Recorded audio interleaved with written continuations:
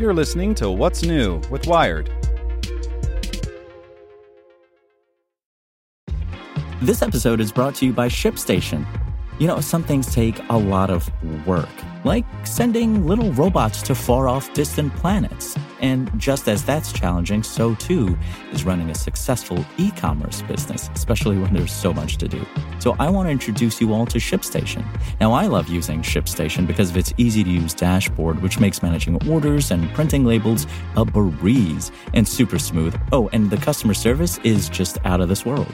It's exactly what you need to help grow your business. Sign up for your free 60-day trial at shipstation.com/technews. That's shipstation.com/technews. This podcast is supported by Tools and Weapons, the podcast hosted by Microsoft Vice Chair and President Brad Smith. Each episode features insight you won't find anywhere else from the center of the conversation surrounding emerging technologies like AI.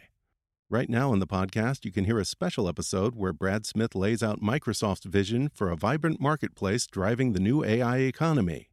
To hear more, follow or subscribe to Tools and Weapons with Brad Smith wherever you get your podcasts. It's Thursday, February 15th. I'm Zeke Robison. Today, AI is rewiring coders' brains, and yours may be next.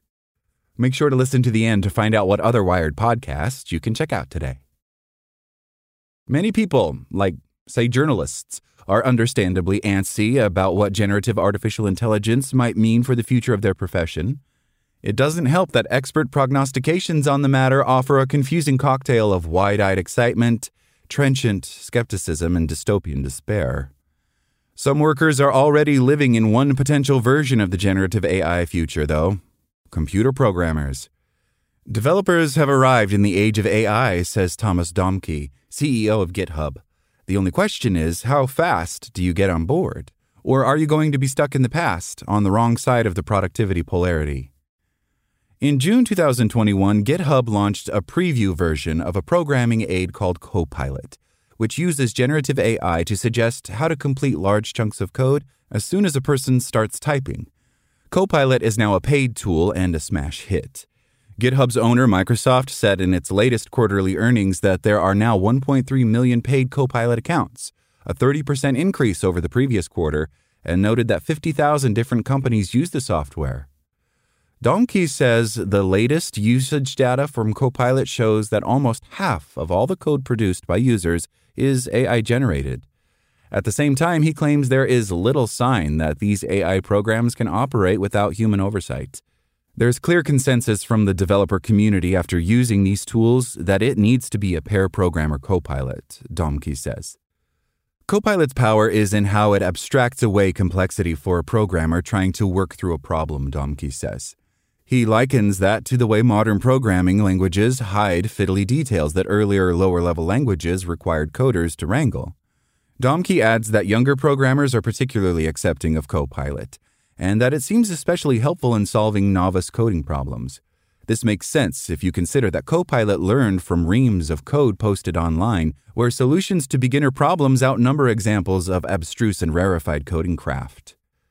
None of that means demand for developers' labor won't be altered by AI.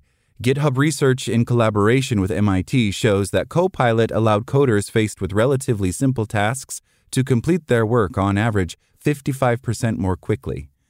This increase in productivity suggests that companies could get the same work done with fewer programmers, but companies could use those savings to spend more on labor in other projects. Even for non-coders, these findings and the rapid uptake of Copilot are potentially instructive.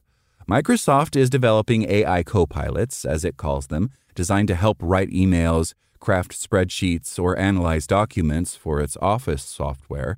It even introduced a Copilot key to its latest Windows PCs, its first major keyboard button change in decades.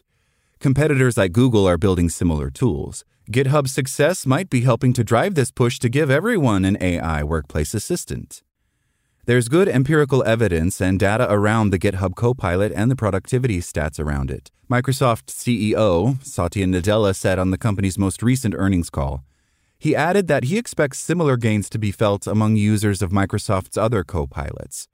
Microsoft has created a site where you can try its Copilot for Windows. I confess it isn't clear to me how similar the tasks you might want to do on Windows are to the ones you do in GitHub Copilot, where you use code to achieve clear objectives. There are other potential side effects of tools like GitHub Copilot besides job displacement.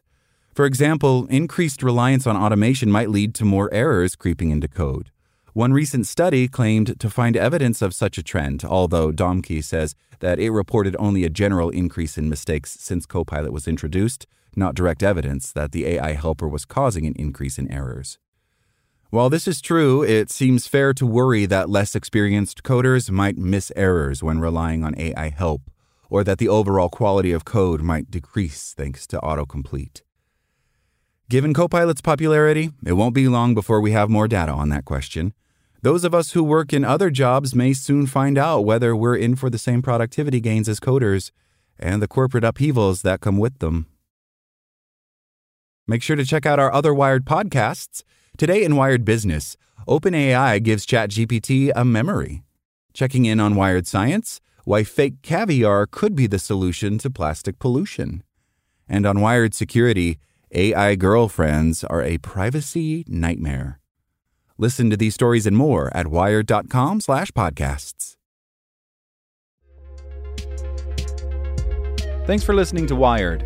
Check back in tomorrow to hear more stories from Wired.com.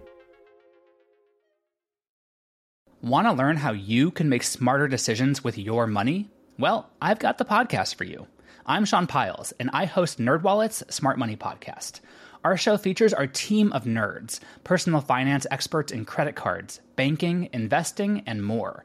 And they'll help you make the most of your money while cutting through the clutter and misinformation in today's world of personal finance.